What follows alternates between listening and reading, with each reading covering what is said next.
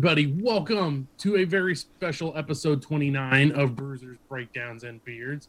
It is Easter Sunday, April 4th, 2021. So happy Easter to those out there. I'm your host, Michael Reed. I'm Kevin WK.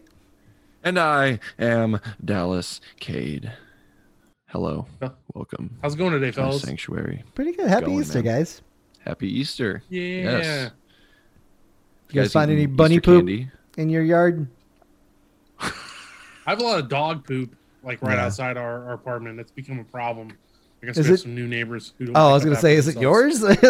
No, it's definitely not. We've been really good neighbors, and we have a whole fancy setup. We have these little things that hang off our dog leashes that have poo bags in them. Oh yeah, ready to go. I've got a trash can on our patio specifically for when we get done, and dumping on your other neighbors when they don't pick up their poo.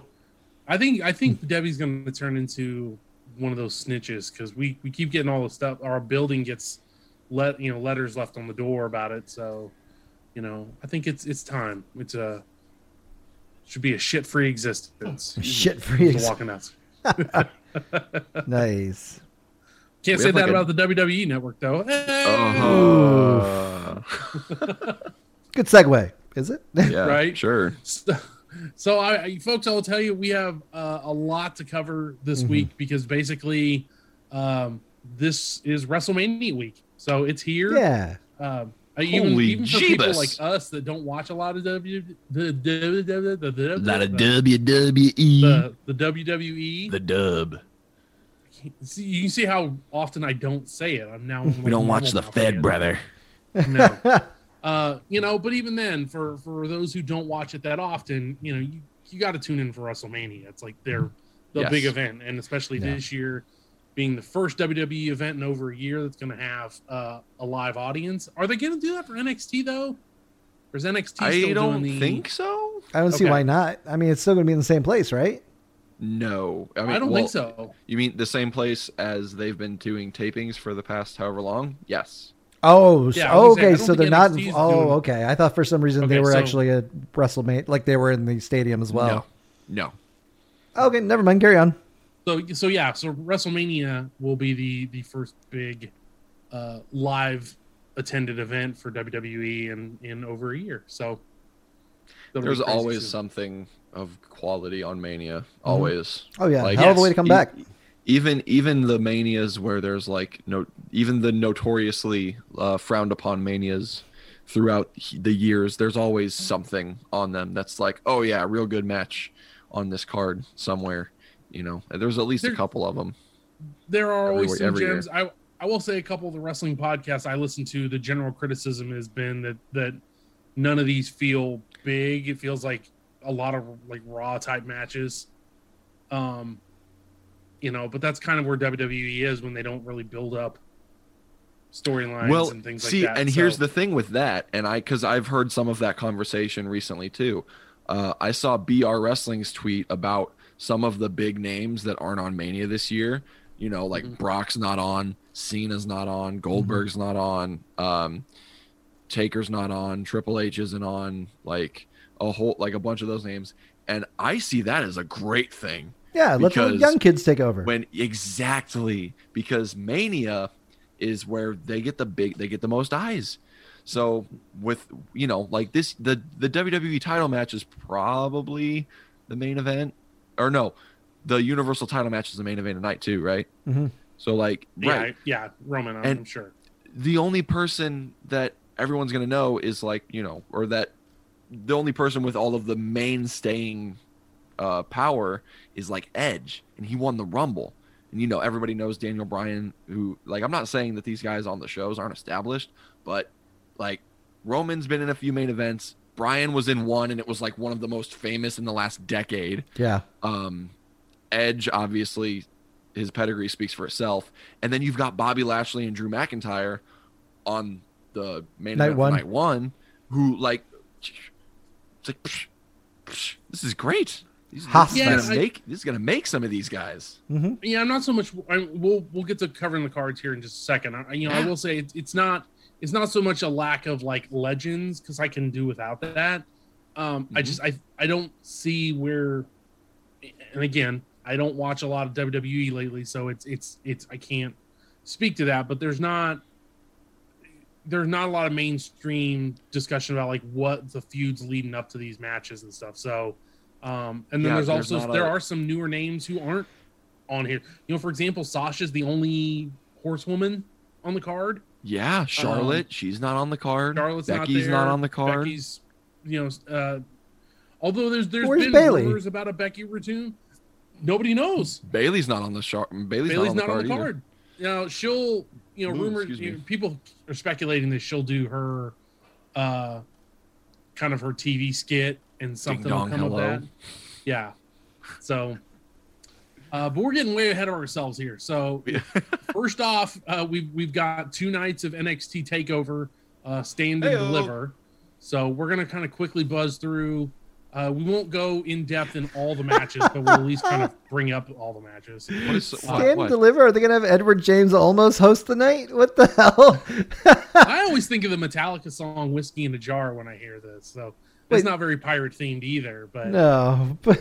I don't think I don't know if they were trying to be with, like, I don't know. It almost seems like, especially in the last year, since they haven't had to attach TakeOver to their big four, they've been trying to like take NXT off on its own kind of thing.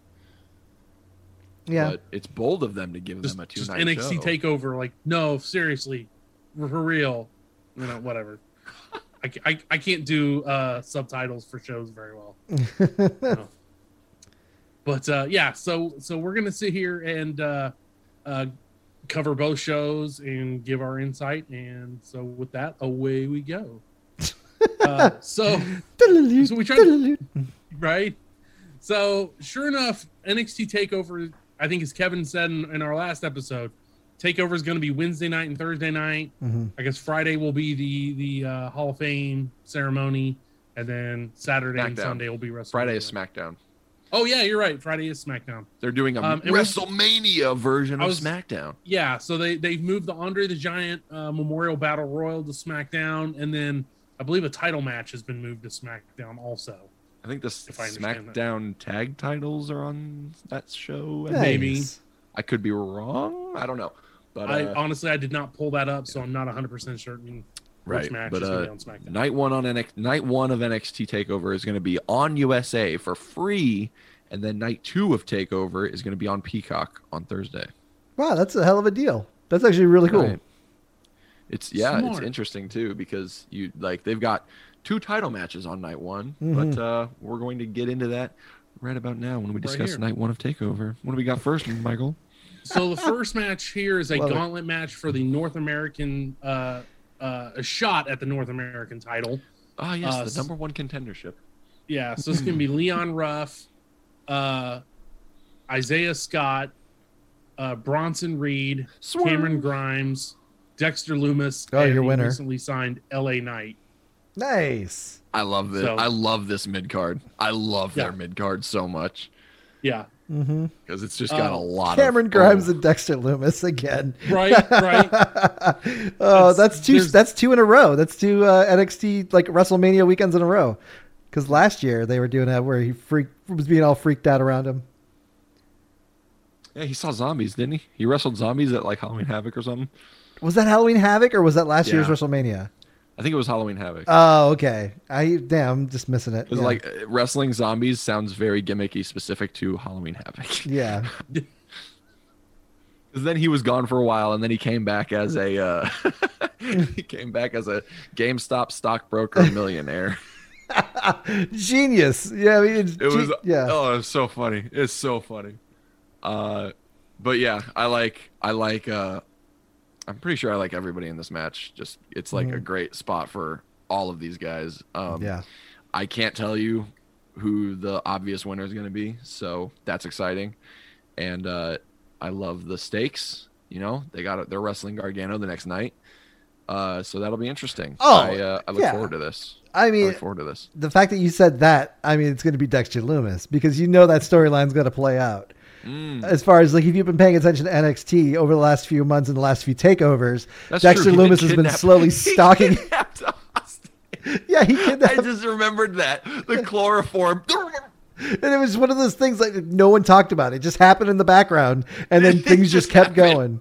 And the internet was like, "What the fuck?" Yeah. And then later they're like, "Hey, where did this guy go?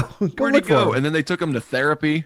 Oh. Like they did that. They took oh man, I don't know. That whole faction is just it's interesting. It's interesting. I know it's heel, but it's like comedic heel.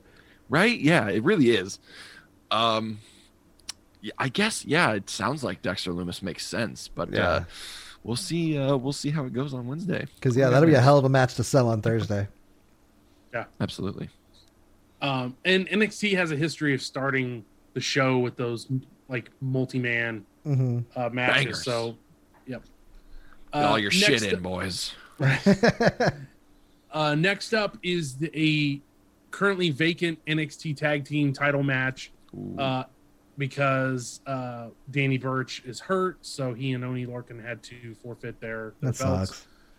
So it's going to be a triple tag match between MSK taking on Grizzled Young Veterans versus Legado del Fantasma. Ooh. Honestly, I might love this more than what it was originally going to be. Yeah. Because all of these teams have like heat. They're all really hot going into this match. Yeah. Like MSK obviously tore through the Dusty Classic. The Grizzled Young Vets are who they beat, and I love Grizzled Young Vets. They just put on quality tag team matches, and they're kind of like becoming the nearly men of the tag division. Like they got second place in the Dusty Classic twice in a row, being losers of the finals. And then Legado del Fantasma is like, they're starting to become more than just the lackeys for Escobar.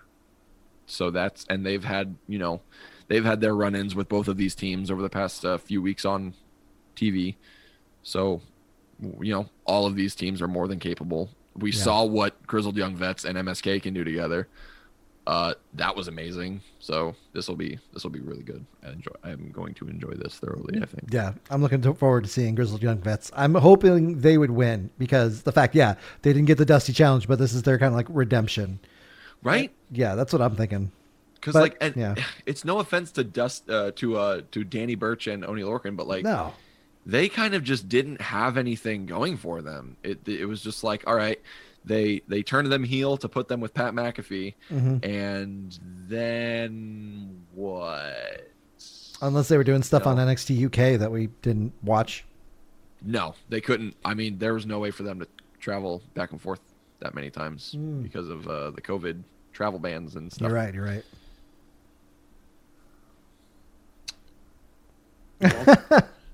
Mike was just waiting. He's like, all right, get it over it. He just, shakes his head. Well, no, I'm hyped about the next match as I was focused on it a little bit more. Well, what is the next match? The next match is the United Kingdom Championship match. The NXT UK champ Walter taking on Tommaso Ciampa. Walter, who is not a Nazi. I didn't mean to. I don't think we inferred that in the last episode, but I did have somebody say man, you shouldn't call Walter a Nazi. He's not a Nazi, but his appearance, references Walter back to that 1940s industrial Germany, Peter, type thing. So he's not a Nazi. I'm not saying he's a Nazi. I would never tell Walter he's a Nazi. Whoa! I just thought of something while I was being an idiot over by myself real quick. What's Pete Dunne doing on this show? What's Pete? Is Pete in the? Did you name Pete in the scramble? No, he's not on night 2.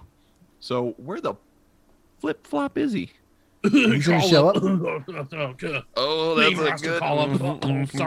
Sorry, I got good. Papa H is going to be bringing him to that sounds Tampa. Far better. All right, that makes sense. That sounds far better. All right, carry on. Sorry, didn't mean to interrupt our Walter Tommaso Ciampa coverage because this it's going to be exciting. This blowout. Is titillating. Yeah, I'm not blowout. Yeah, it's going to hurt.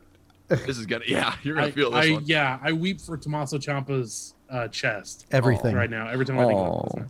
You poor baby. You with your... You know what? Tommaso Ciampa's probably going to take a powerbomb and a chop in this match. At the same time. He's going to one-arm powerbomb him and chop him as he's going down. Yeah. You know, Oh God, that sounds Doesn't that awesome. sound horrible? The scoop slap. Awesome to watch, but terrible to take. It would be awesome. Good God. Yes.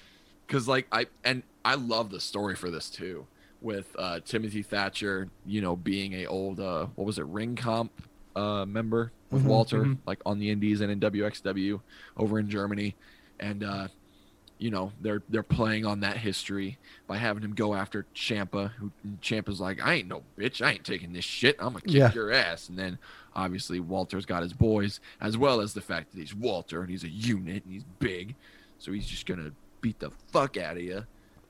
This will be right up Tommaso Ciampa's alley, in that it will be personal and it will be visceral. That's what I predict. Which seems like every Ciampa match is a personal match. He just does blood feuds. Exactly. And since the Gargano feud that everybody loved and is like infamous in the top tier NXT stuff, ever since then, everything he does seems to like have so much of a personal stake in it, which is great. It's awesome. Even the weird fight pit thing with him and Thatcher feuding and then becoming teammates out of a respect that they built out of beating the hell out of each other. Like, it's not like they're breaking ground with anything that they're doing, but the added personal stake in everything that Ciampa seems to be doing is nice. It's really nice. It's great. Right. It's why we watch wrestling, people. There's no way he wins this match, though. No, not a chance. Yes.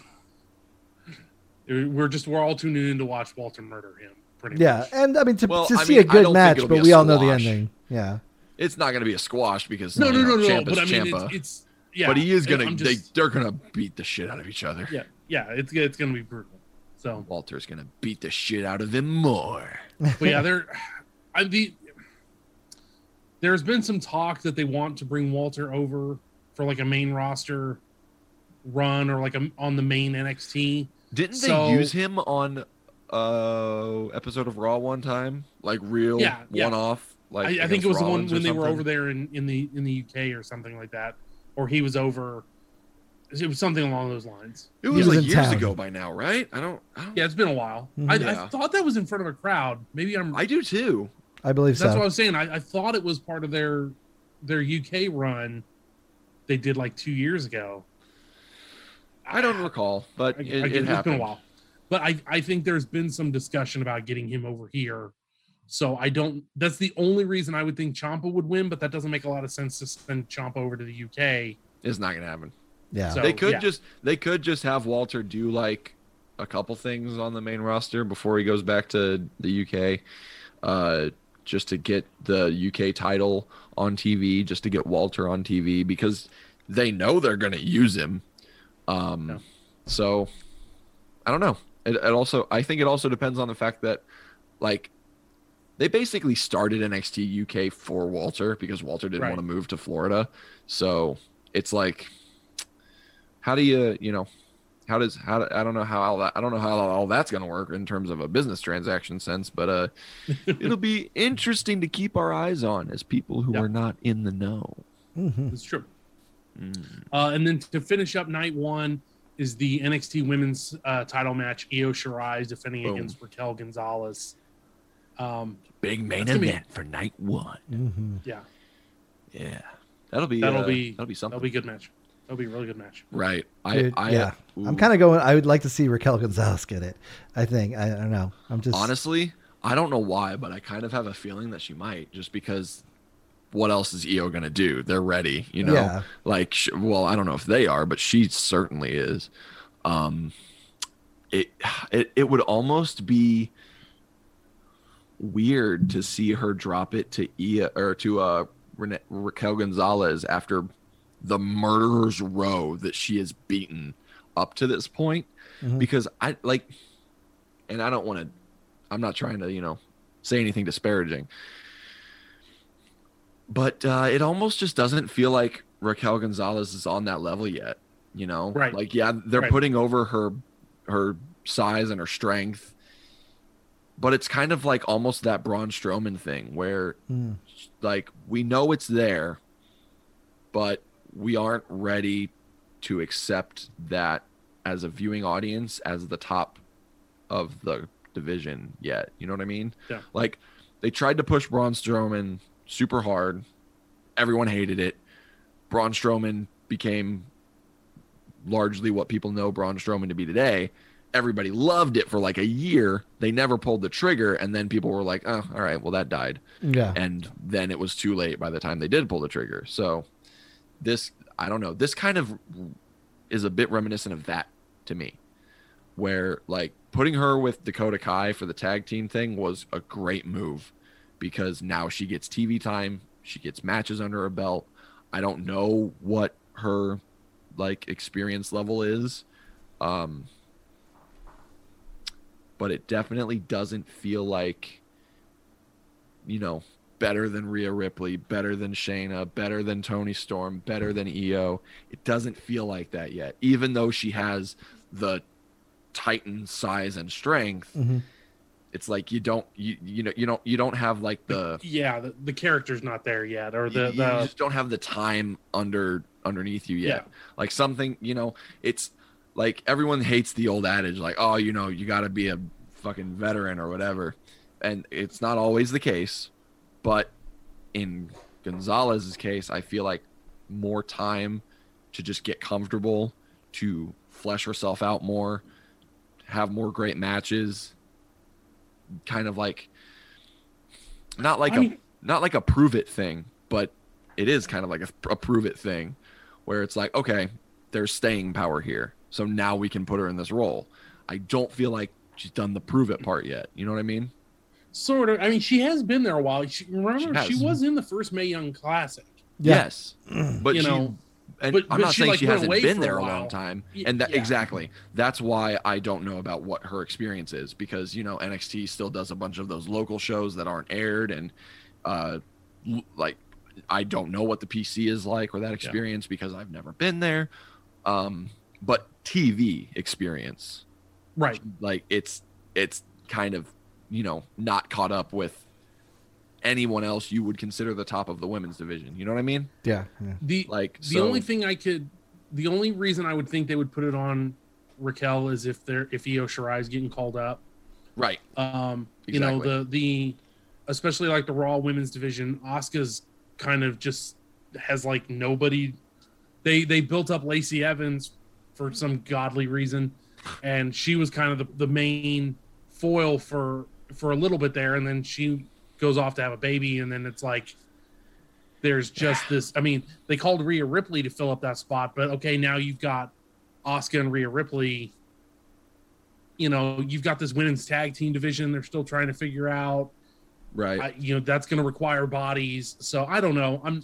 I wouldn't be surprised if Io retained, but that would be the only reason I would think she would lose is if it was her time. Don't get me wrong.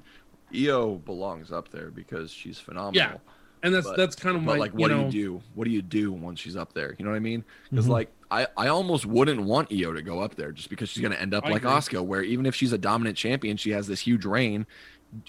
Nobody knows about it. No, it doesn't mean anything because it's like they've just been treating it as like this side thing. They're like, oh, by the way, we should probably give Asuka something to do on the pay-per-view.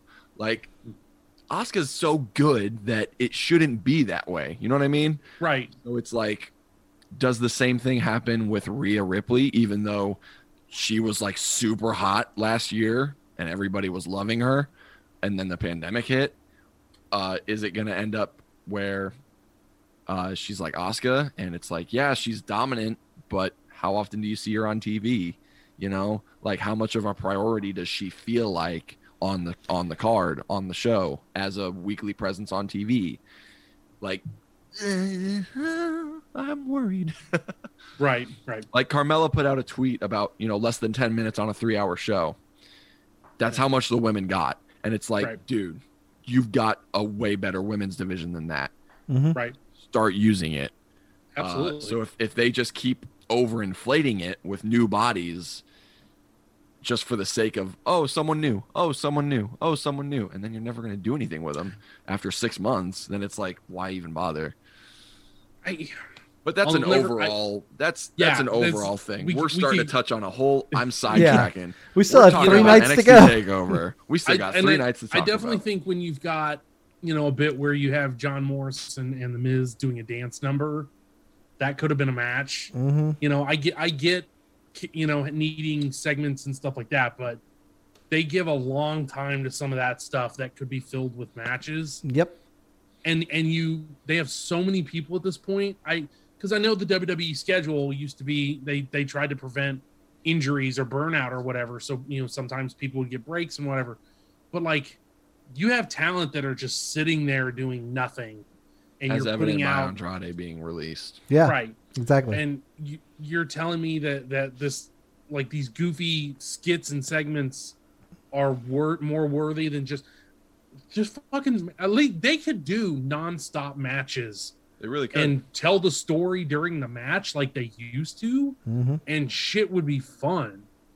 Absolutely. And that's my favorite part of the pay-per-views, because generally speaking, they don't do a lot of those segments. They'll do some, of course. You got to break it up a bit, but it's generally wrestling, just back to back to back, which is what makes these nights so fun, that they can't seem to figure out how to do it more than a couple times a year. It's pretty damn insane. So yeah, that's your night 1, which is this Wednesday, by the way. So I should backtrack on. Yeah, night. that is night 1. Yeah, I should backtrack on myself because I just put my foot in my mouth. They're the main event of TakeOver night 1. So like, obviously, and that's what I think. That's the reason this is so enigmatic, is because that kind of makes you think like, ooh, they got something. They got an idea. They got a plan here to make them the main event. But it's kind of like, what's after that? You know what I mean? I think that's the part where I get concerned. Because I'm not going to sit here and say that, their women's division isn't a priority, but like, it's kind of, what happens after tonight. With NXT, it's been a bit of one, but with the main roster, especially the Raw side, right. And then even the SmackDown side, outside of Sasha and, their title match. You just have the weirdness with Sasha the tag and titles. Belair. Yeah. Thank you. I blanked on Bianca's name for some reason. I hate when I do that. All right. So night 2, which is going to take place on Thursday, the 8th. Let me see. We're going to start with the Cruiserweight title match. Santos Escobar versus Jordan Devlin in a ladder match. So they kind of build this as champion versus champion, because technically Jordan Devlin didn't lose it because he was hurt. And he was stuck in the UK. Yeah. During COVID. So this is a unification, kind of, just to get that one out of the way. So it's basically Shawn Michaels and Razor Ramon at Mania 10, which is why them doing the Shawn Michaels sliding the ladder in the ring. Oh, that was a great touch. Yeah. It's like the same premise. Yeah. My mic just got really hot. I apologize. Champion versus champion. Yeah. So I love ladder matches. I hate to watch them sometimes because they're so brutal, but there's a lot of cool stuff you can do during a good ladder match. Especially one-on-one. It's rare that you get a one-on-one ladder match. Usually it's a scramble of sorts. Yeah. It has been a long time. So I don't know much more to say on that. I think it's just gonna be a really solid. It'll be a ladder match. It'll be fun. It'll be real hot right out the gate. Same as the multi-man match on night 1. It is interesting that they would put these guys in a ladder match though, because neither of them seem like ladder match type of guys, if that makes sense. You know what I mean? I get like that. None of them seem like the Jeff Hardy where they do all this daredevil shit that's like, oh my god, why would you even risk that? They don't do any of that crazy shit. Like Santos Escobar, his character has seemed like, any means necessary to protect my championship. Let me use my Legado del Fantasma guys to help me do that, stack the chips against my opponent. And Jordan Devlin has always, in the matches I've seen of him, stricken me as, a British style guy where they're very technical. They have lots of technique. A lot of holds. Submissions. Like They're proficient in that stuff, But Jordan Devlin being a cruiserweight doesn't really rely on. He's not like a grappler. You know what I mean? He does move around and he like pulls out some cool shit. So maybe that'll translate well to the ladder match, but I just I don't know. I haven't seen anything that I thought, oh man, if you stuck these guys in a ladder match, that'd be nuts, if that makes sense. But not to say that I don't think they'll do great, because they wouldn't put them in the situation if they didn't think they could. Right. Next up, we've got the NXT Women's Tag Team Title match. Shotzi Blackheart and Ember Moon defending against Candice LeRae and Indy Hartwell of The Way, which I still just can't. It's just such a weird faction name. Yeah, it is. It's just awkward. It's just awkward. It's a weird faction. Like Johnny Gargano and Candice LeRae being heels. Like, it's a strange thing, but it works. Really is. It's fun. Like I said, it's the funny. It's the funny heels. It's like it's weird. I don't know, man. There's something about Candice LeRae, like you're kind of inferring about her being a heel, that it just doesn't feel right. I don't know. I feel like we say this every time we talk about Candice LeRae. Anytime we talk about her, it's just there's something about the kind of the bubblegum babyface character that she was, for so long. I don't know. It was an awesome character. Like, to see her be, I'm not a fan of it, but I get it. Not to say that she's one dimensional. No. It's not that. It's exactly. It's the Ricky Steamboat effect for me. There's just a little bit people who are just who are like, you just can't hate. You just exactly. Right. And so, I mean, and I kind of missed some of the build for this. Obviously, I think the segment that gave it away right out the bat was when they debuted the women's tag titles, and Shotzi and Ember Moon won, and the women's locker room was celebrating in Gorilla, and then Candice LeRae and Indy Hartwell were like the mean girls off in the distance, just with their arms crossed, and they were like, "Oh, we're not gonna congratulate you because we're angry about it because we want the titles." So like that, I mean, again, cool, but also why? But I am glad that they're getting a spot on TakeOver. So oh hell yeah, Shotzi, man! And I'm glad that Shotzi's already a champion. Yes, yeah, that's like the biggest. That's the biggest positive to this whole thing, is that Shotzi's a champion. Man. Maybe I don't know. I could see Raquel winning against Io and then battling Shotzi. Like, that could be your Raquel and Shotzi being your feud going forward. That'd be a good feud too, I think. That's good. That's good. Yeah. Holy shit. I feel like Shotzi's getting that. Like, they know what they have with her. They are putting. I think. Oh yeah, they learned that with Halloween Havoc, how they let her host it. Yeah. I think that was a lot of trust, and she knocked it out of the park, obviously, because that was one of the best events for NXT for a TV event. Was one of the best ones they've had so far. Oh yeah. So I really think she's going to start getting that same push that like that EO's had, or like the Rhea Ripley's had, like that she's going to start getting that main event push. I would say they want to establish a good solid run for their first champions, but then their first champions lost them to Shotzi and Ember on the first night. So that's kind of out the door. So yeah, who knows? I mean, this also, I think Ember, I don't know if Ember wants to stay in NXT or again, there's this discussion of the women's title needing bodies. Like, I could see a lot of women getting called up to the main roster. She would be fantastic too. Pretty quickly. They put Ember Moon back on NXT because she wasn't doing anything on Raw after or before she got injured, right? Mm-hmm. Right. Like, so then you just end up in the same exact position. I don't know, man. We're getting back into that conversation. Almost like the wrong people are in charge here. You know? We're just gonna keep moving on to the next match.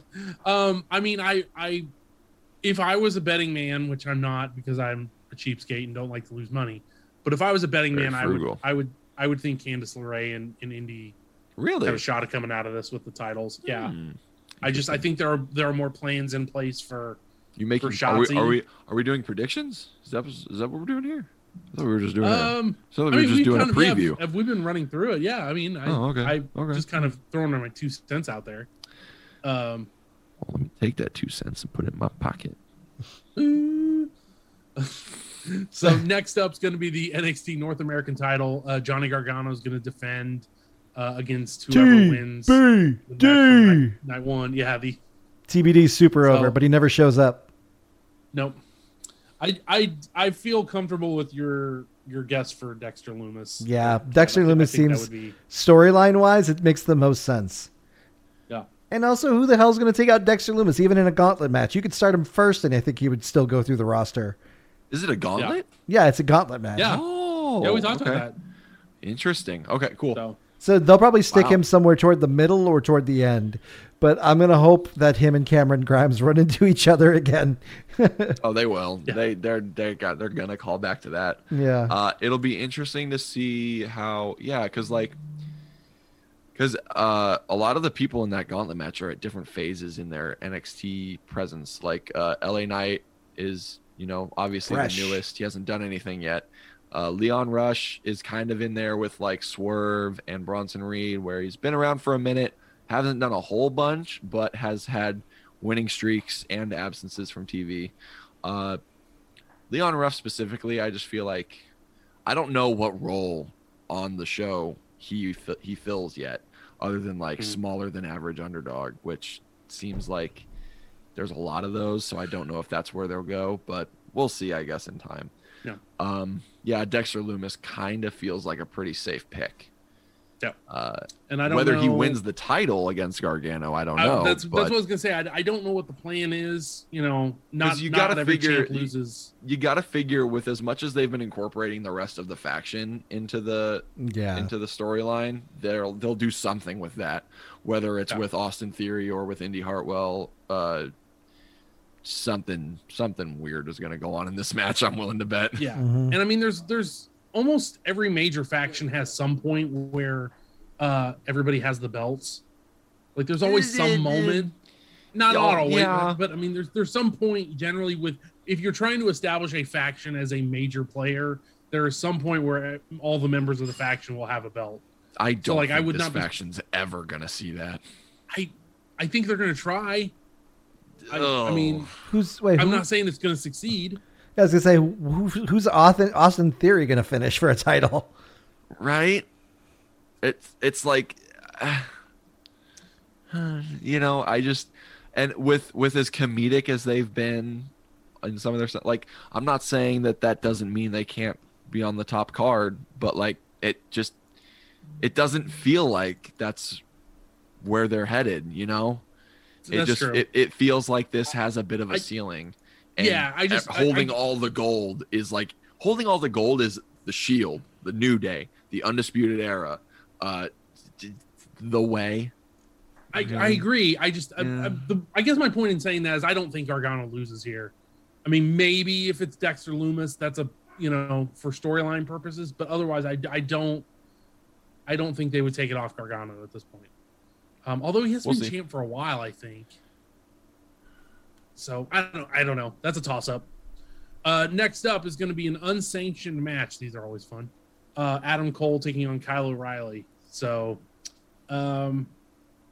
this one's just going to be just a knockdown, drag out, fight.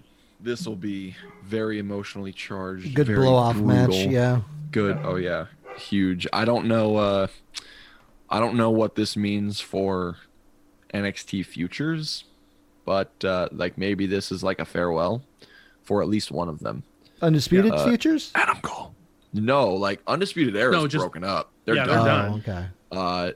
Like Roddy wants to go his own way. Kyle and Cole are obviously going to do this huge unsanctioned match. So, there's a lot of ways they can take this. It'll be a interesting watch. Mm-hmm. This is probably, and rightfully so, this is probably one of the biggest draws to the entire show. Mm-hmm. Yeah. It's one of those matches that like I'm interested to see. Like, I think the match is going to be great regardless. I'm fascinated by the result. Yes. Because it could go either way, but what that result will probably have an impact on, like you said, the domino effect of it affecting several different things. This will have big implications for the rest of, like, each of these dudes as individuals, as well as NXT going forward. Well, like the NXT title. So, which that match is going to be, Finn Balor taking on Karrion Kross. Finn's had the title for, this is saying 6 months. So, I mean, he's had it for a little bit. I'm not saying that's, NXT's had some longer runs with the title belt. So it's not like they're in a hurry to take Balor it off. Hold the second longest reign? Like his first I think so. His first run. His first one was the longest until Adam Cole broke it and shattered it.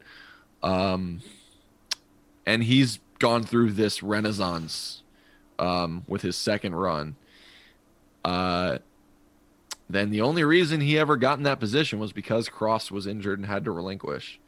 So that's the whole story here. Gosh, I really don't see Kross losing. Yeah, I think Kross is just they've done such a good job with it, how they're presenting him, and he just feels like a big deal, and he's not losing, and that's Finn Balor's made.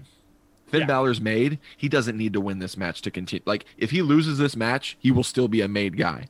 If Karrion Kross loses this match, all that hype is dead. Yeah. Like, that's kind of how it feels going into it. Like, and it's I think Karrion Kross wins this one. Well, and that's where I would think, like, the previous match being Cole versus O'Reilly, like if O'Reilly gets the win, maybe this is what catapults him to feuding with Karrion Kross, as champ. Like that's a feud that could lead NXT for a little bit. Is kind of my thinking. But that'd be a good first feud for Kross. Yeah, that'd be his good first feud as the champion. And I think Adam Cole being called up seems to have been a rumor since the day he started in NXT. So, it's like, I mean, if he wants to stay in NXT, which I kind of, considering his smaller size, I understand why they've kept him there for so long. So maybe he doesn't, quote unquote, get called up, but God. if he loses that match, where do you take him if he's not in the title picture? I thought that after they turned him babyface. I thought where do you take it from here after they turned UE babyface and had them feud with McAfee and all that kind of stuff. There's just, man, and this is a systemic problem that NXT is kind of looking at right now, where so many of their guys are ready to be on Raw now, and they aren't.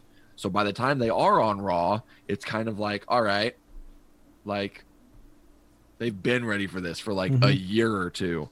And they're also, early, mid, almost completely done with their 30s at this point.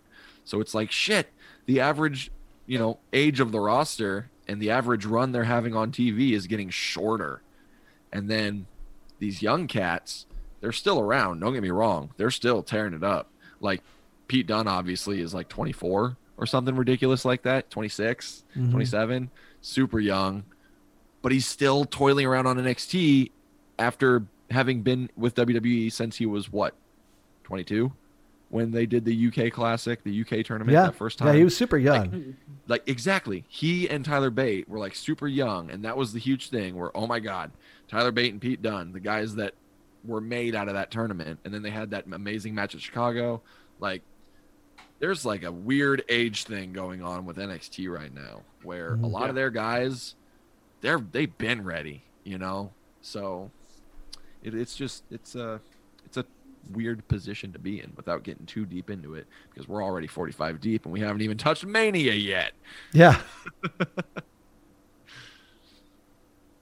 Oh, you're muted there, buddy. You're muted there, Mike. Am I muted? Shit. Yeah, you're good now. That's all good.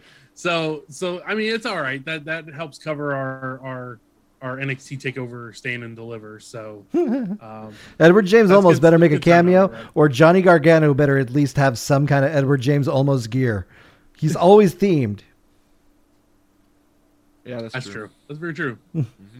So that's gonna, like we said, Friday will be SmackDown in the Hall of Fame kind of ceremony. So that's gonna lead into Saturday, which will be night one of WrestleMania.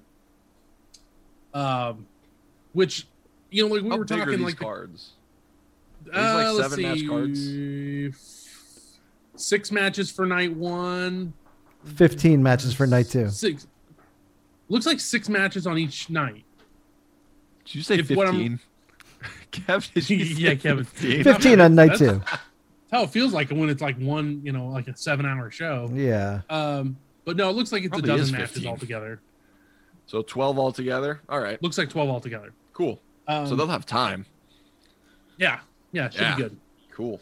So, and again, we kind of read these in like a theoretical order. These haven't been announced as this order, but I just think this feels like a logical. We know what the main events are going to be. Yes, we know the results of night, everything. Yeah. We've got a hookup inside WWE, so just listen to us and we know. we know what is the main event. What match is the main event for each night? Initials like night VKM. Night 1 is the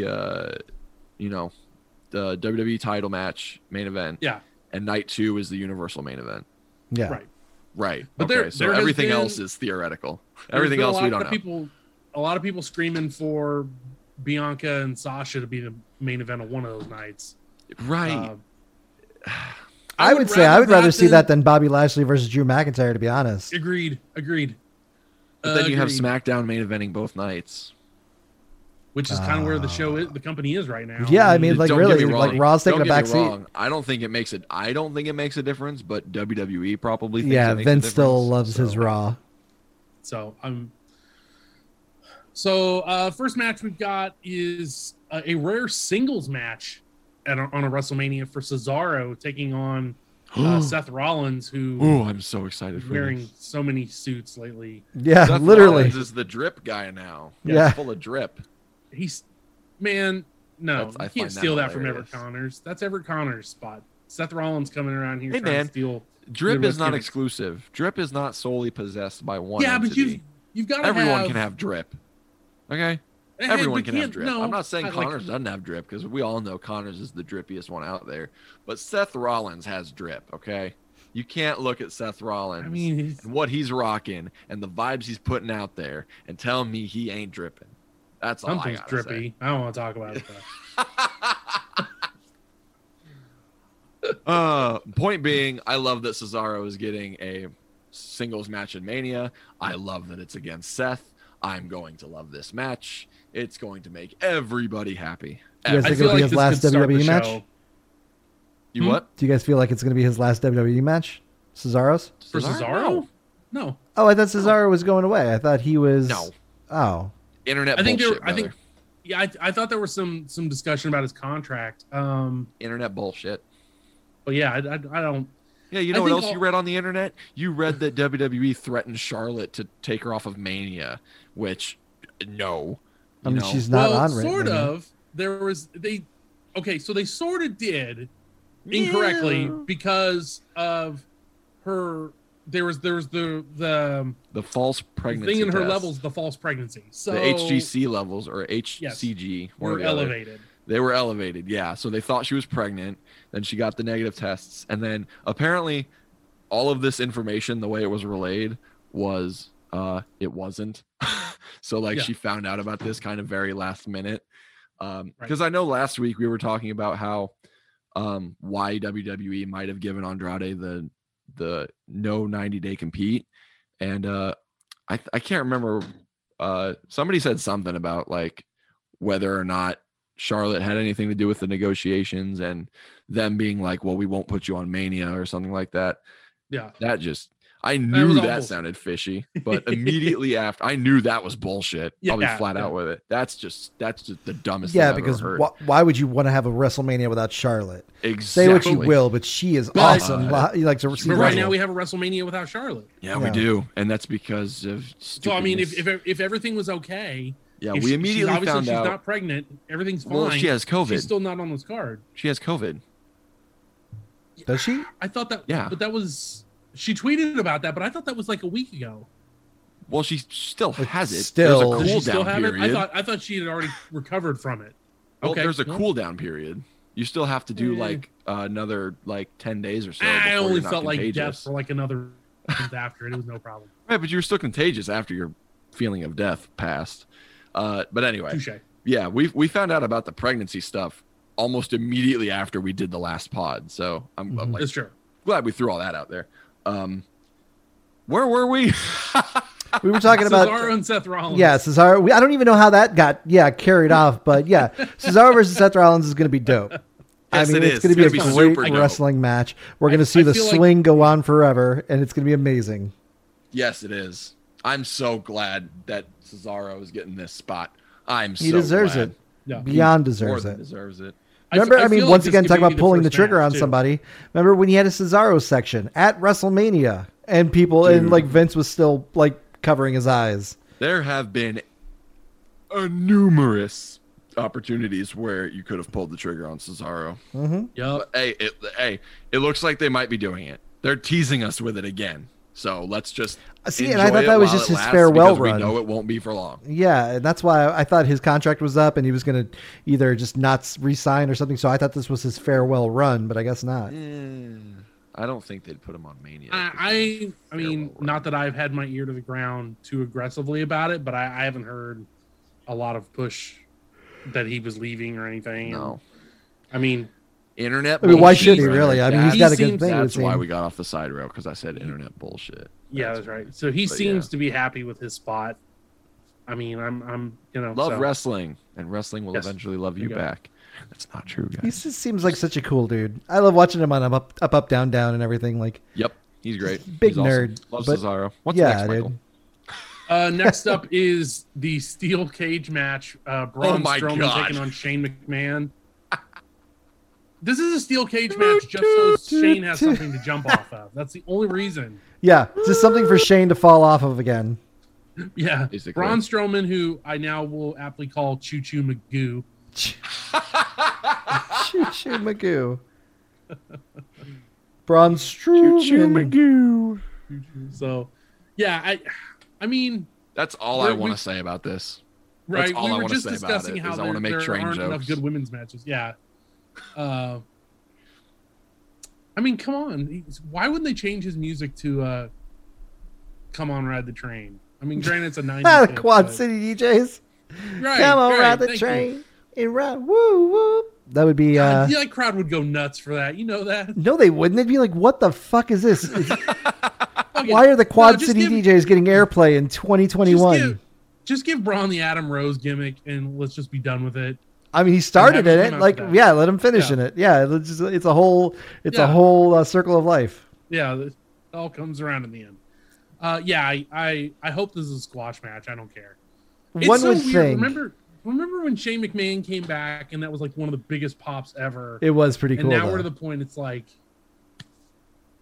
I don't know. It just seems like because he does the same. He has the same formula now. He just comes back as like, hey. One night a year, I'm going to treat my body like absolute shit. But like all 364 days of the year, I'm just going to show up on Raw and sweat.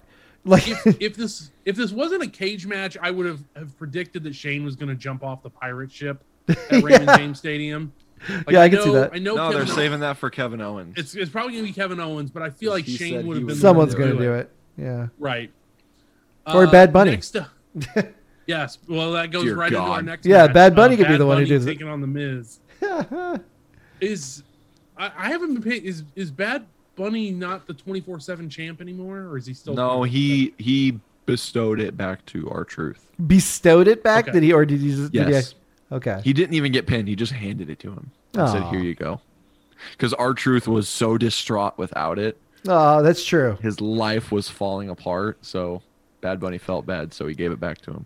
How can he be a Bad Bunny now? He's totally good Bunny. Look at that. Come on, Bad Bunny. Way to fucking lose your heat, bud. He's the babyface, brother. Yeah, babyface Bunny now. Yeah. Jesus Christ. It's babyface Bunny. That's really good. Yeah, I mean, can Miz actually? This has to be a schmoz finish. This is going to be your celebrity match. Oh, Miz is taking the pin, brother. You think so? Yeah, I know so. Bad Bunny's going to go over in this. I feel that's true. There's going to be some, as Miz Mike would say. A shit. Miz is a dad, man. Yeah, as Mike would say, there's going to be some chicanery that happens. I'll do anything. Yeah, I know. Miz is a company man through and through. He just had his second WWE title run for like all of 2 weeks, but I mean, it's like a two-time WWE champ is going to lose to Bad Bunny. Yeah, Yes. that two-time WWE champ is also The Miz. So yes. Chicanery. Yes. Yeah. I mean, he almost Damian fought Priest. one of the Ball. He almost fought the whole Ball family. Remember that? Right. So, yeah, I would see if anyone can handle the celebrity stuff, it's the Miz. He's perfect for You it. know, And if Miz wasn't weird. already WWE champion, he probably would have been in that 6-man with Snooki at Mania in 2011. So yeah. Right. Oh God, I've just. Why did you remind us of that? It's funny that I had to remind you why you're a fan of wrestling. a couple weeks ago we had this whole run of like all the rappers and all the celebrities talking about wanting to be wrestlers. I thought I saw Snooki talked about wanting to make a comeback. No. In general, or just in wrestling? In wrestling terms. No. So let's just keep talking about Mania. Unless if she well, wants to do I it, will say then this. yeah, let it happen naturally.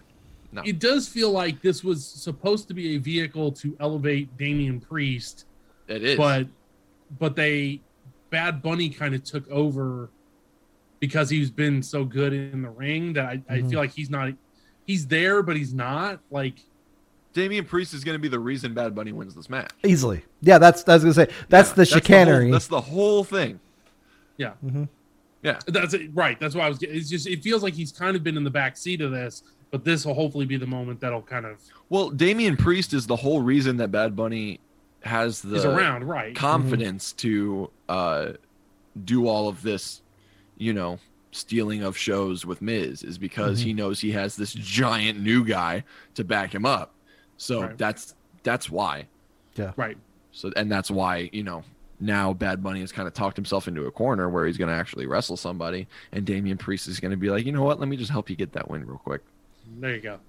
There you go. Next up is the Raw Tag Team title match, The New Day, which of course will be Xavier Woods and Kofi Kingston taking on AJ Styles and Omos. Oh God! Oh no! Omos. Edward James Olmos is there the night before. Yeah, NXT. there we go. That's the Edward James Olmos. That's your celebrity match again. It's AJ Styles and Edward James Olmos with Omos. The segments they've been doing on Raw for this match have been so funny because they've been like, New Day are like, oh, we're gonna win because we're better friends than you guys, and AJ's like, what are you talking about? We're best friends. And then they're like, oh yeah, AJ, what's his favorite color? And he doesn't know his favorite color. And like, what's his favorite food? He doesn't know his favorite food. Mm-hmm. They've been like a lot of that kind of stuff, and they're really giving Omos a lot of dimension with this angle. And it's been. I don't think I've heard Omos talk. How does he sound? Exactly, he talks now. Does he have I assume like a super deep voice? Yes. Okay, I assume it matches height. The guy's he's a tower. But it's not like Khali to where you can't understand him. He actually is very his pronunciation is very solid. Good. So Big Show, I guess. I'm trying to think of giants who speak. Right. I think none of them. Not too many of them. You had Giant Gonzalez. He never said shit. Well, it's really hard in that is that skin outfit. suit. His outfit choking on his hair. outfit spoke louder than he ever could. Oh my God, that's how I knew I was gonna have back hair when I was. You can grow hair there. It was just all over the suit. You let Giant Gonzalez teaching you life lessons. I have hair on my shoulders too. Every time we start talking about a match, we end up talking about something that has absolutely fucking nothing to do with Giant Gonzalez is a perfect to talk about during Bad Bunny and The Miz. It makes me want to just scratch my head and ask myself why. That's the power of WrestleMania for you, sir. That's true. Once a year, baby. That WrestleMania feel. Next up will be the internet's main event. The SmackDown Women's Title match, Sasha Banks taking on Bianca Belair. This is on night 1? Yeah. Oh, all right. That's why people are screaming for it to be the main event. Because, obviously, Roman Reigns is going to be your night 2 main event. There's nothing getting away in that way. But with this being on night 1, people are like, put this one at the end. Mm-hmm. Which I think there's potential to. But you did bring up a good point of Raw and SmackDown having equal. Each one gets a night. Yeah, so I think people will be disappointed this is not the main event, but like I said, it'll be the internet. Don't get me wrong, and it's nothing against Bianca or Sasha, but the build for this match has been super weird. Yeah, because they're like frenemies. Because they did the frenemies thing for so long, and then they failed to catch the tag team titles twice, and like it just, I don't know, man. They did the weird thing with Reginald, like the sommelier. You remember that? Yeah, that was a time. Yeah, that I just it's so weird that's that I can't talk. That is a weird direction for them to have taken this, in my opinion, because I don't know, it almost didn't need it. It was like, Sasha's the proven, established, she's the franchise, she's the blueprint, all that. She's the boss. We know this. And here's this new kid on the block, Bianca Belair, who says she's all that in a bag of chips. EST. And she's the EST, man. And then she's able to do these feats that, oh shit, like she's super impressive and all that, but can she beat one of the best in the division, one of the established? Like that's it right there. I don't know why. This frenemies thing is weird. So yeah, the build for this one has been super weird in my opinion, but the match is going to be good. Agreed. We all know that. Agreed. Yeah. It's kind of a toss up. I feel like Bianca, this is a match meant to put her over and to make her, one of the star players for WWE's women's division. Bianca's in one of those positions where you can lose this and come out smelling like roses. Because you can lose this match and still come out way more over on the other side. Yeah. So I don't know. It really is a toss up. They could go either way with it, however they want to. I'd like to see Bianca win. That'd be cool too, because then you're like, oh shit. That or like you said, Bianca. You can still do that. Exactly. You can still do that. Just run this. If she takes Sasha, right? If you take Mm-hmm. Sasha to your absolute limit, and then Sasha pulls out a vet move to beat you, it's like, damn, Sasha had to dig that deep into the bag of tricks. Right. We still got a new player here. Like either way, you make Bianca. So it all just depends on where they want to take it after this. But yeah, you basically, this is the easiest one to book. You just got to let them go out there and do this is the easiest one to agent. You just got to go out there and let them do their thing. Right. That'll be good. So it's one of those matches. Like I'm happy for the result either way. I just want the match, right? More so than the result. Yep. So yeah. And then what'll most likely end night one will be the WWE title match, Bobby Lashley defending against Drew McIntyre. A couple weeks ago, I would have thought that this would be kind of a crowning moment for Drew McIntyre, considering he didn't get to win his last title in front of a crowd. And now it's almost turned. It's with Bobby Lashley kind of, MVP saying that the Hurt business is not broken up. They just they trimmed the fat or whatever you want to call it. But the fact that, which is sad because the Hurt business has done some incredible work during the pandemic carrying Raw. Yeah, agreed. And they've carried it for like almost a year. MVP, man. As soon as he came back in business, he hit the ground running, dude. Yeah. It's just been... It's one of those things where I feel like WWE is like, I don't know if disrespectful is the right word, because they had such a great run for a year, but it feels like to not let them go into WrestleMania as a faction, like it's almost like, hey, thanks for carrying us now that we're here, piss off. Yeah. I don't know. It feels disrespectful in some way. So, this is the optimism in me coming out. What I would probably do is I would present it like it's broken up and then find a way to carry that story through the rest of the year, because this is kind of how WWE schedules their stuff, is from SummerSlam to Mania, and then you've got that period in between where you kind of do the fallout of Mania out. Right. And then by SummerSlam, you're like, all right, we know what we want for next year. And most of the time they don't, but they figure it out as they go. So there's like a way, I think, that this pans out to where the Hurt Business, whether they're still all four together or there's a new incarnation or they feud against each other or whatever, there's a version of this, I think, where the Hurt Business continues to carry Raw for the rest of 2021, possibly into 22.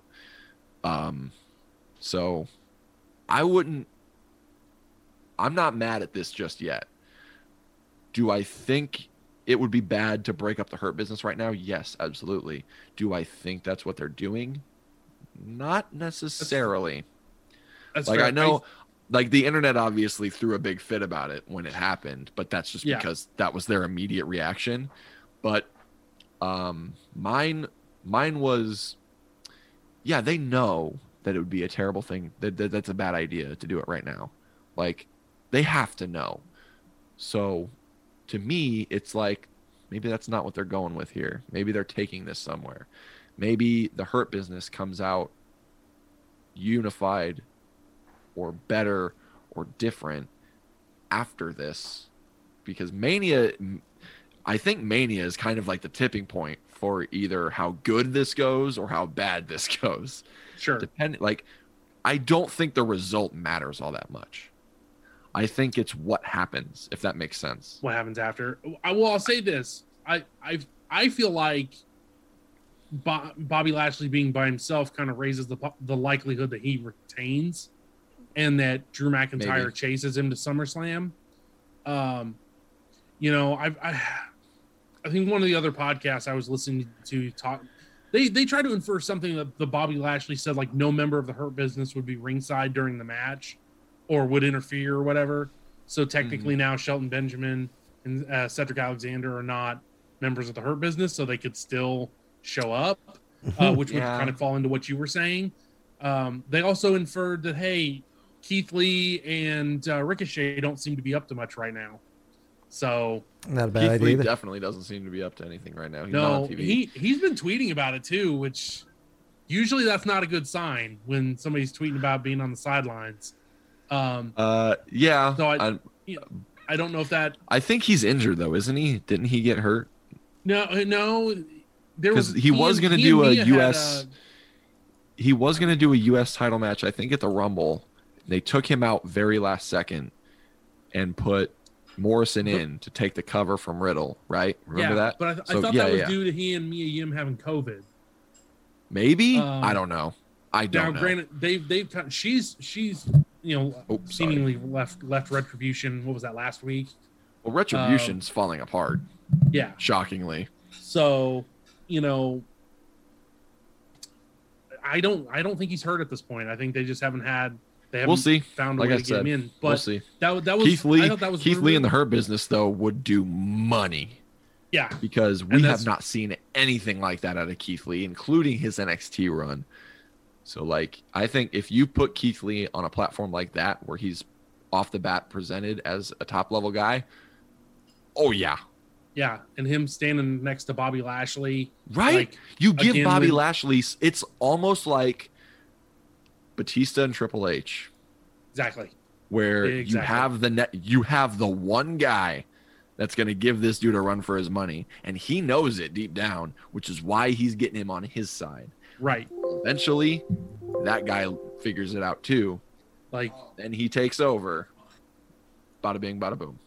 Yeah, I think we're probably fantasy booking ourselves into something. We probably are. You guys have started some whole fan fiction going on here. None of this stuff is going to happen, guys. Right. None of this is going to happen. Alternate universe over here. Drew McIntyre is going to get his win back, and it's all going to be hokey pokey. I wonder, man. I don't know. I don't know why you would break up the Hurt Business, then take the title off, unless Bobby Lashley's going away. He's not. Which is not. That's what I'm saying. I don't know why you break up the Hurt Business this close to WrestleMania. Maybe to put them back together.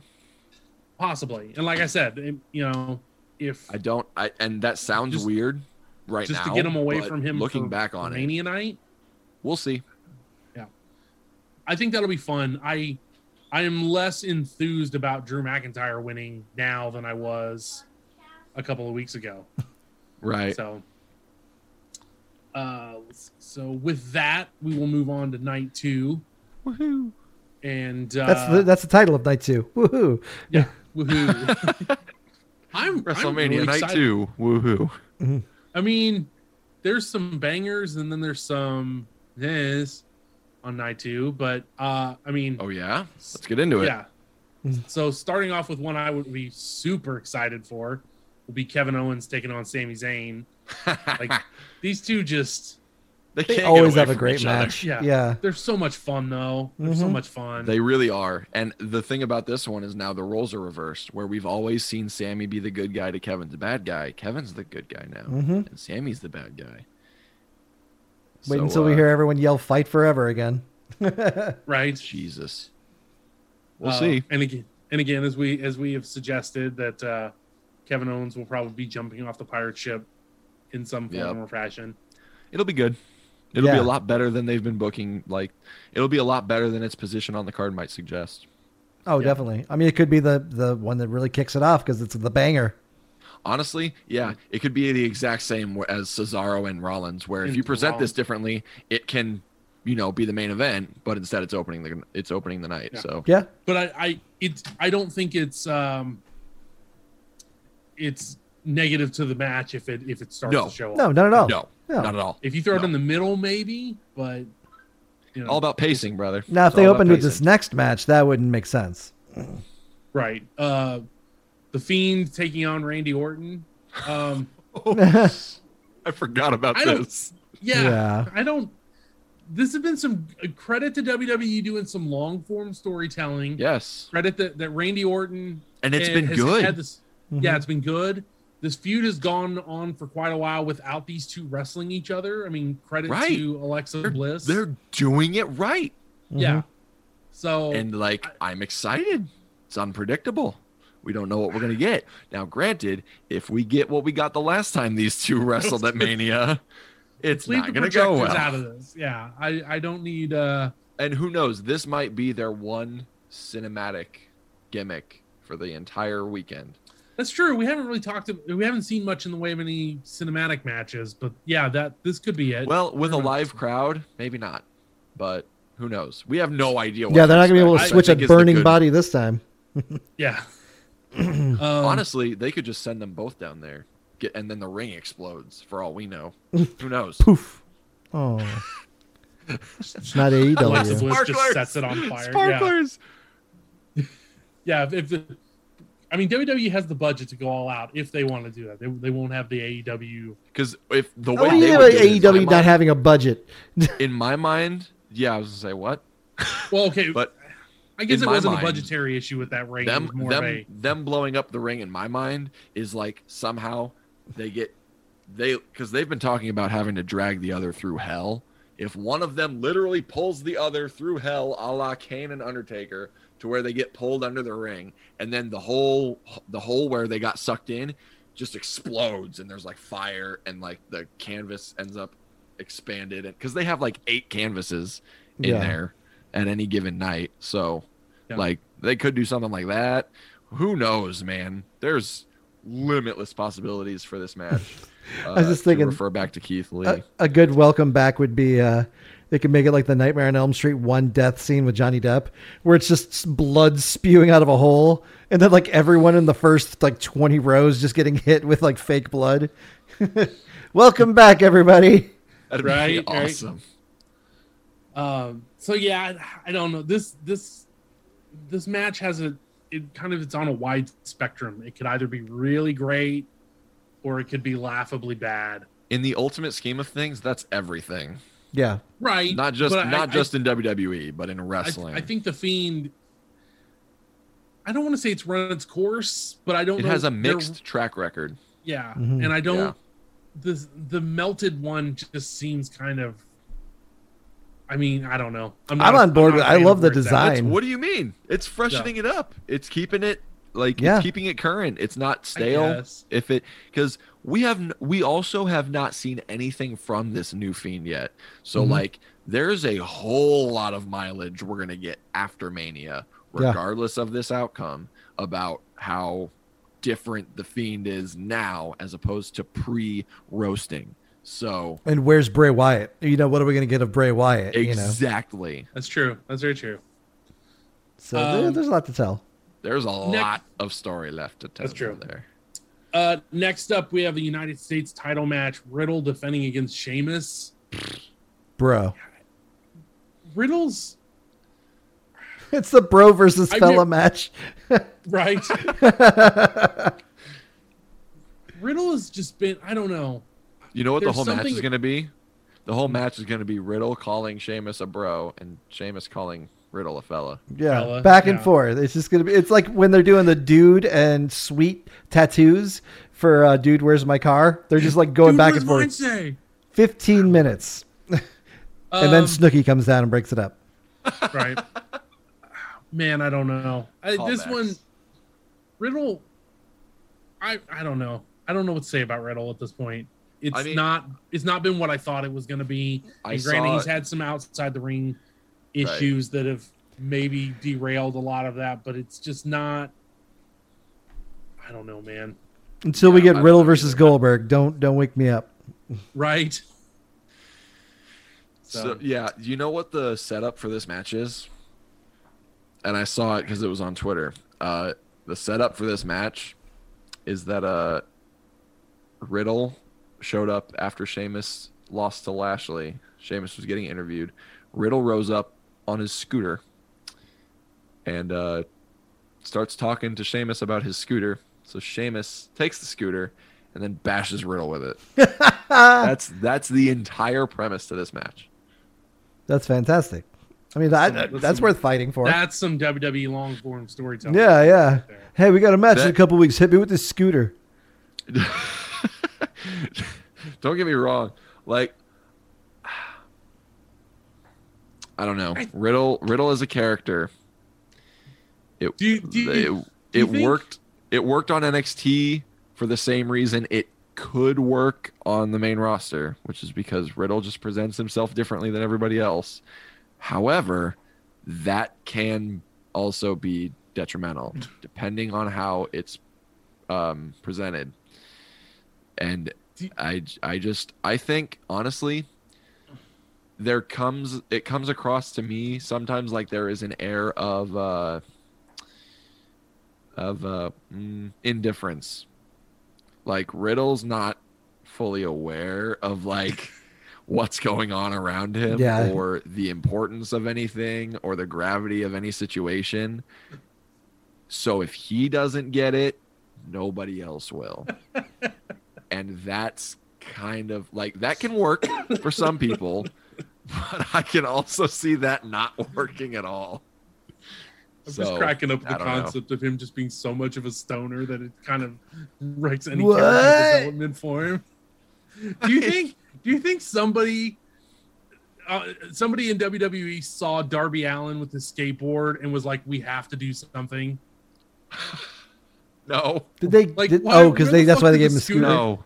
Yeah, there's like somebody's got to have a skateboard, rollerblade, something. No. Rollerblades. And Matt Riddle was like, "Bro, I got a scooter." I think what happened is Riddle showed up to tapings one day on a scooter, and was talking about how much fun he and his kids have on their scooters or whatever. And so somebody was like, you should ride that on TV during this backstage segment. And then Vince saw it and was like, "That's hilarious, pal. Good shit. Live." Yeah, that's fair. Who knows? That's fair too. I don't know, man. I don't know. I don't have a good answer for this. This will be my bathroom break match. Wow. You're only going to take one during the night, man. Good on you. Yeah, that's the plan. You gotta balance these things out. But yeah, I'm not the least bit. I really want to like Riddle, but there's just something. Maybe it's the offering stuff, That's part of it. That's probably part of it. He kind of seems like he might be a little scummy. That's a little part of it. So put it lightly. So, but if that's the break before this next match, I think I'll be fine. The Intercontinental title match, Big E defending against Apollo Crews. Ooh, man, in the last episode of SmackDown, Apollo Crews did mention something about a Nigerian drum fight. Yeah, and we haven't gotten more information on what that is. So no one said anything. Yeah. So I don't know. Man, if this is that, I don't have faith in it. But if it's not, and they do that like after Mania, okay, I'll be fine. Yeah. Well, this might be. I think it's I wonder if it'll be on SmackDown before. That's a possibility. And it could be just like another segment. Maybe drumline segment or something. They could establish what the gimmick is on SmackDown and then make it that for night 2. Oh God. I want some more information. This Apollo Crews' new gimmick is so close to being either like incredibly awesome, especially if it's got his input in it. But considering WWE's history with like racially or culturally motivated gimmicks like this, they have such a bad track record with them that I just don't trust them to do it right. But it's funny. I listened to the Masked Man show, and Kaz is on there, and he's always cracking up about how uncomfortable white people are with the new Nigerian gimmick. Right. So it's I kind of fall into that category. It's like I really want this to be good for Apollo. I don't trust creative to handle it right. So I don't think exactly. I don't think it has anything to do with the gimmick itself. I think it's more about how it's handled by WWE. Yeah, but now we're talking about a Nigerian drum fight, which immediately sounds like the gimmick itself. I think is good. Like I think the gimmick itself, as an idea, as a concept, and as a character, as a role on your show, is great. Yeah, it works. Yeah. And again, if WWE doesn't handle it right, however, and that's my thing. If Apollo Crews is kind of leading the way with it, because this has rejuvenated his I wonder career. if Paul Heyman has anything to do with this angle. Because you're Paul's, right. Like Paul's the doing the fine. post-show stuff for SmackDown. Yeah. So it's. I just am scared this isn't going to get handled right. We'll see. Is my thing. So, that being said, they've put a lot of effort behind Apollo Crews recently, so I could see him winning this match. And they're doing the same with Big E. Yes, so but I think Big E is going to do take their best. Right. Like obviously they have more long-term, bigger stuff in mind for Big E than Apollo, but this does give Apollo a chance to kind of like step up from the role he's had the rest of his career. So it's this. I can see it either way. They have every motivation to make this work. Yeah, and I could see this match going either way. I could see Big E retaining, and then this feud continues into SummerSlam. I could see Apollo winning and Big E kind of doing the babyface kind of chase until they're ready to slot Big E into the main event picture. I mean, there's a lot of possibilities, but this is going to be, I think, a match that we'll look back on later to see where these guys' careers go from here. And this will be one of those kind of key moments in both of their careers. Because like we said, I said when Apollo debuted, like I thought he was going to be WWE champ someday, and they haven't done anything. He was agile but he was agile for his stature, like for his height and his build. Yeah, like the dude was amazing. And then they put him on Superstars. There's been no here's the thing. Then they put a mic in his face. Right. And I guess this is kind of a way to help. Not only is this a way to demonstrate that he's more comfortable with that stuff, but he seems to be doing okay so far. So yeah. So we'll see where it goes. But I'm really excited for that match. Next up is the Raw Women's Title match. Asuka defending against Rhea Ripley. It was a match that's had practically no build because it was supposed to be like Lacey Evans here, and then it was supposed to be Charlotte, and then it was supposed to be Charlotte. And now it's Rhea Ripley. I don't know what the plan is, so this could go either way. It would be an awesome jump start for Rhea Ripley to be champ.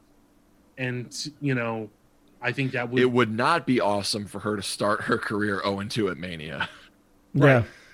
I think Asuka's Asuka. Like, she doesn't need the belt. I think she's been holding on to it because that looks right. And anytime she doesn't have the belt, you feel like she should be having it. Mm-hmm. So yeah, I don't think because no one, there's no one better than Asuka on the right now. So someone has to be worthy. My thought would be Rhea Ripley this is a moment to give her the belt.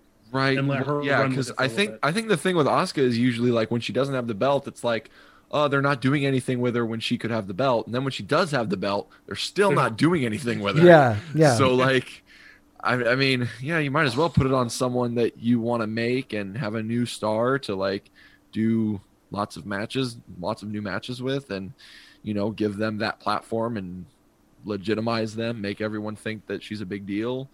And then eventually she will be. It's crazy how that works. Right. But yeah, we'll see. And especially if we're getting some NXT women's call-ups. Also, I think it would be interesting if Bianca Belair wins the SmackDown title and then Rhea Ripley is the Raw Women's Champ. They had that moment in the Royal Rumble. They've obviously had their history with NXT. That could be kind of like the next wave of women's champions. Yeah, there's plenty of people that think it's no coincidence that the last two women in the Rumble are the two women that are challenging for titles. Yeah. I mean, I certainly don't believe this was the original plan, but this is one of those cool things that WWE kind of fell into this opportunity. So there's it's not like they don't want Rhea Ripley to be a megastar. Right. It's not like they don't see Rhea Ripley as the next top guy once the four horsewomen have kind of, come out of their prime. So, yeah, this makes a ton of sense. Mm-hmm. Yeah, I agree. It's crazy to think how they held off on the WWE four horsewomen taking on the MMA four horsewomen, and we're never getting it. Came of it. Yep. And nothing, like that window is totally shut. So it's crazy. And then the last match of night 2 will be the Universal title match. Roman Reigns defending against Edge and Daniel Bryan. Roman's not getting pinned here. That's the only thing I'm sure of. Yeah. I think it's Daniel Bryan's going to eat the pin. But lately, Edge has been he's been kind of heelish. So I don't know, the true babyface in this has been Daniel Bryan. So it's kind of weird to see that. See, they went and muddled that up because last week, Edge did the heelish thing by going nuts on them both with a chair. Mm-hmm. And then last week, Bryan went nuts on both of them and was beating the hell out of them and locking them in submissions and not letting go. And so I think they're just trying to add the intensity, which... They've got it, Roman has done nothing but spin gold for the past 8 months now since he came back at last year's SummerSlam. When it happens organically, right? Happens, it's crazy. And you can tell that they're trying to give what he's doing legs because we still know nothing. And we're going into Mania and we know nothing about why he's with Paul or, what his new intentions are other than obviously protecting his family's legacy and staying a top guy. You got to be at the head of the table, man. Got to be at the head of the table. Big dogs got to eat. There's still a lot we can add to the character and stuff too. So you can tell that they've got legs on this. I feel like regardless of what direction they take it in. Sure. I feel like they're going to, the natural progression, at some point Brock's going to come back, and I'll be interested to see. You think? I think there could be if you're trying to build up Roman even more, have Brock give him the rub by having a babyface Brock losing to Roman. Well, that's a hard pull. It's weird, but I mean, make Brock a babyface anymore? Yeah, I think Brock. When Brock is gone for a long time, and then Brock comes back, he always gets a pop. People when he goes away. A surprise return pop is different than a I'm not saying turn an angle out of this pop, right because everybody loved the Goldberg thing until they didn't. Until they had to deal with it for 3 more weeks. You don't stretch it out. I mean, I could see it as like next year's Mania or something, where a heel Roman takes on Brock or something. I don't know. It's like you said, we don't know what Paul Heyman's deal is, and I feel like that's got to be explained. But you don't really need to explain it unless you Brock don't do that. Back. You don't do that tonight. You don't do that on Mania. No. I agree. Right. I agree. I don't think it happens tonight.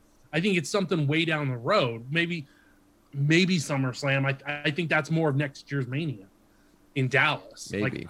Because I know that Roman's been getting asked a lot during interviews and stuff about The Rock. Yeah. And that they're doing that could be WrestleMania next year in Dallas too. They're doing Mania in Hollywood the year after that. So there's a bit of an idea. There's a bit of an idea that Roman and Rock could be Mania in Hollywood in 2 years, and then that's so yeah, that would leave room for Roman and Brock next year if that's what you wanted to do. But that I don't know. I mean, I'm just spitballing. Right. Brock's been gone for a long time. There's not been an explanation for it.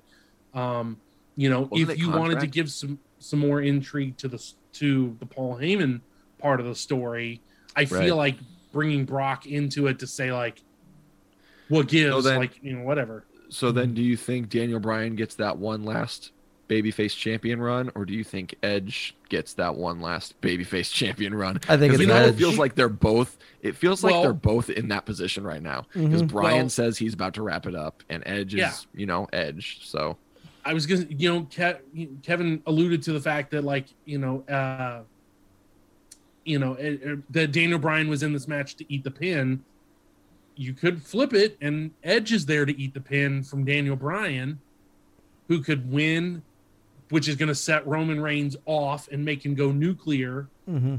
Have that, and then you can do in order to add the longevity, you could. God, we're getting way too fantasy booking. Right. I'm just from a creative. This is kind of what it sounds like, because if you wanted to do that. And you want to do elongate it, you can do a feud for Edge and Roman and have Roman be pissed about, Edge winning the Rumble and putting him in this position to begin with. Right. Which he was before it became a triple threat. That was the whole thing, was that Roman was pissed that Edge, wasn't giving him his props for putting him in the main event. So you could do Edge versus Roman until Roman eventually gets the belt back in time for next year's Mania. You think maybe you could turn Edge heel at Mania? I think Edge on Bryan, and then you can do Edge and Bryan. That'd be a good. I'd like to see that. Right, exactly. Because the way I'm thinking of it is, because that's the big thing, is Edge is like, I want to work with new guys. I want to be able to get in there with these young guys that are tearing it up right now. And they're presenting him as the top of the card kind of guy. So those are the kind of guys he's going to be in there with. So yeah, you could have this go one of two ways, where the story after Mania going into SummerSlam is Edge and Roman or Edge and Bryan. That's kind of how I see it. I genuinely think Roman is not leaving Mania with the belt. But I don't think he's getting pinned. Obviously. So you have to find a way to. Interesting. And I think what that's, like I said, I think he's just going to lose it. He's going to go nuclear, and it's just going to fuel the heel character even more into the next year, whether it be up to SummerSlam or however far you want to go with it. However long they want Roman to chase that belt, but Roman can chase that belt furiously, aggressively, violently, whatever, just to make him just the beast that they want to make him. And that's the thing, is I don't think he would spend all that time chasing the belt. Yeah, I don't think it'd be long. He'd spend most of that time. Yeah, he'd be so pissed that he's out to take out a couple guys on his way. Yeah. He's obviously going to want vengeance against Edge. So if you have Bryan, there's lots of ways they can take this. Yeah. SmackDown's top of the card is very healthy right now. Yeah, and so that's why I think that there's a way to take the title off of Roman without making him look bad, with giving him kind of bump him up the card the only a little bit. reason they made it a triple threat though? Like, I don't know.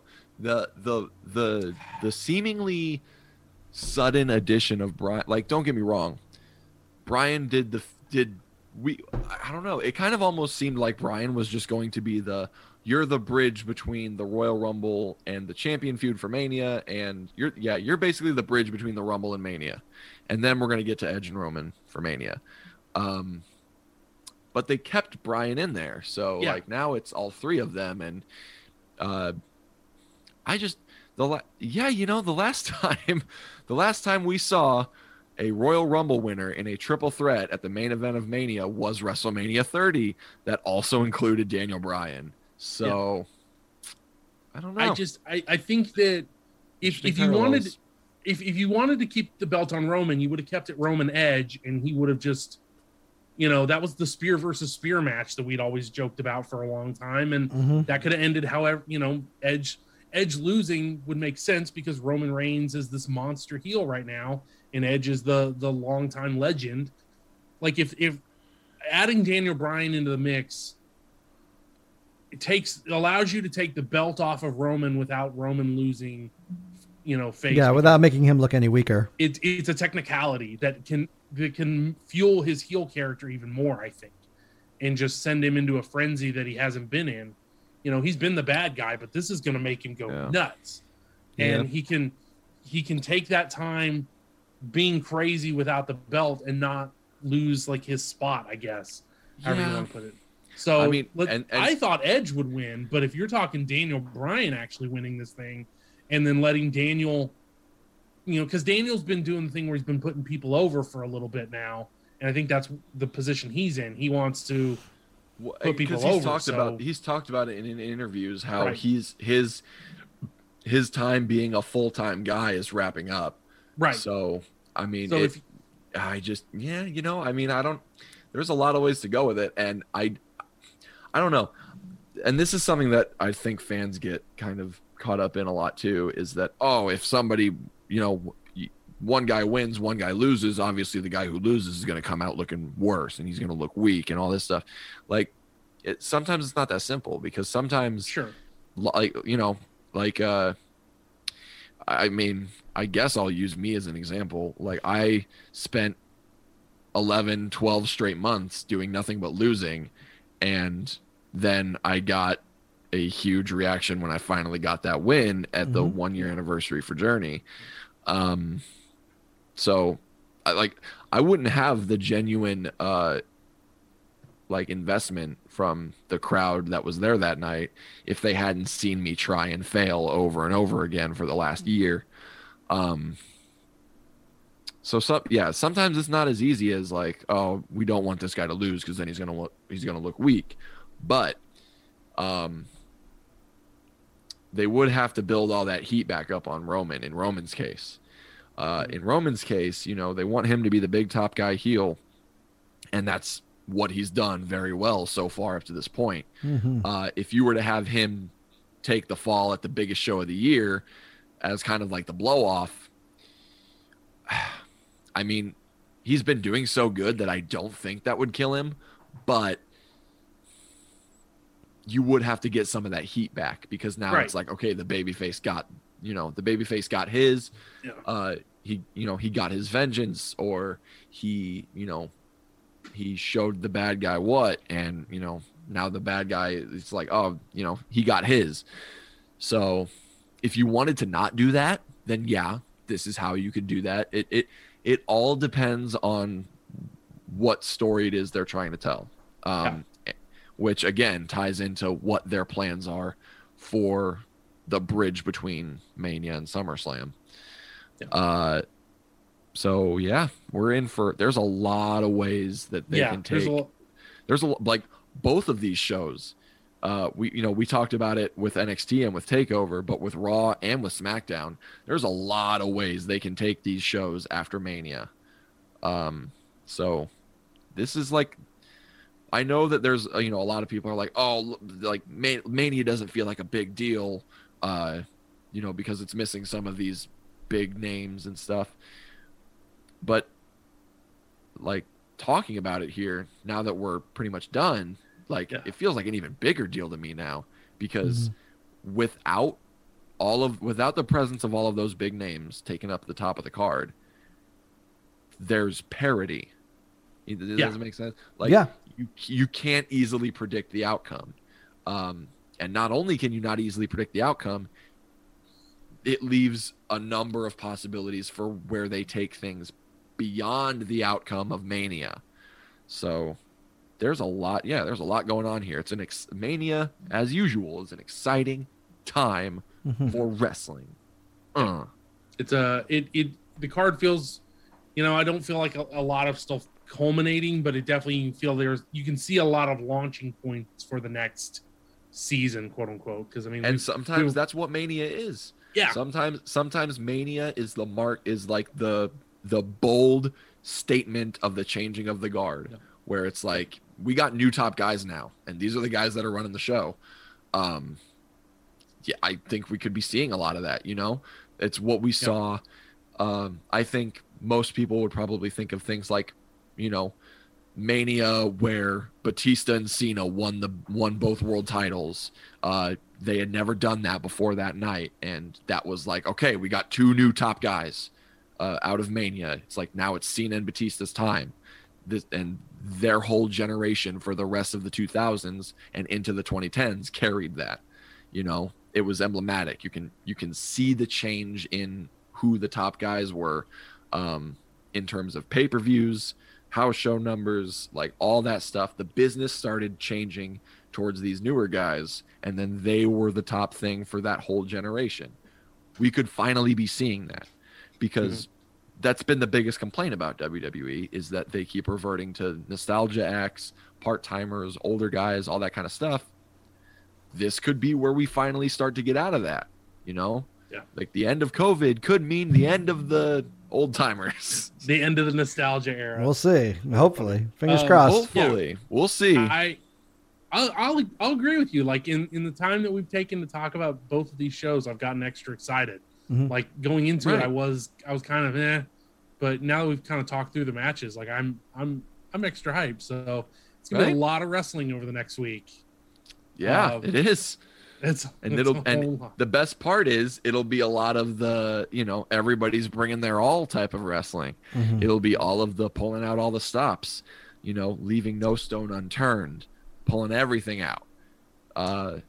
There's a lot of good. And if you look at the last 7 years, there have been some new guys that have been made, like the Shield. Daniel Bryan came out as one of the new top guys in 2014, obviously. Like there's been a handful of guys that they've been like, all right, new top guy to use. But they kind of have been muddled down over the past few years. And now if you look at this year, Seth Rollins is, probably on an opener. Roman Reigns feels completely invigorated by this new heel run. Edge is back, so they're trying to capitalize on that while they can. Hopefully that doesn't run stale, because Edge is just phenomenal. You've got Drew McIntyre and Bobby Lashley, two new top guys. McIntyre finally got his world title win last year, and now this is kind of him establishing himself as, all right, my time now. Bobby Lashley is kind of doing the same thing. He's always been ready, but here he is now, top of the card. He's the WWE champion. So we could see a lot of new coming out of this Mania. It'll be good. Speaking of your time is up, my time is now. Our time is way the fuck up. Yeah, we've gone way over. We've gone so far over that Cena can't even see us. So and also, don't shame us if matches are added. There's been talk that each night would be 7 matches, so there's still room to add one to each night. So much room for activities. Yeah. So, fellas, I think with that we're gonna get out of here. Yes. I think we've said everything we can say about both of these shows, and then some. And then some. So yeah, it'll be interesting, that first night of NXT going up against AEW. That'll be kind of fascinating. I think NXT wins because it's a takeover. Yeah. But yeah, some people will find that interesting. We'll see what AEW has up their sleeve. Wars, brother. which they're ending. Yeah, AEW won. NXT's going to Tuesdays. AEW won the Wednesday Night Wars. Okay. What a long fought battle it was. Yeah. Oh yeah. So all right. With that, folks, thank you so much for tuning in and listening to us. Enjoy WrestleMania weekend. Wear a mask if you're going. We're not out of this yet. Yeah, if you're doing any parties, I think we'll probably do something kind of like this over Zoom. So hopefully you can have some virtual fun with friends. But this is it. This is the wrestling equivalent of the Super Bowl this weekend. So enjoy yourself. We'll be back next week with a recap that hopefully won't run as long as the prep did. But yeah, I'm already looking forward to that. So take care, enjoy WrestleMania, and later, nerds.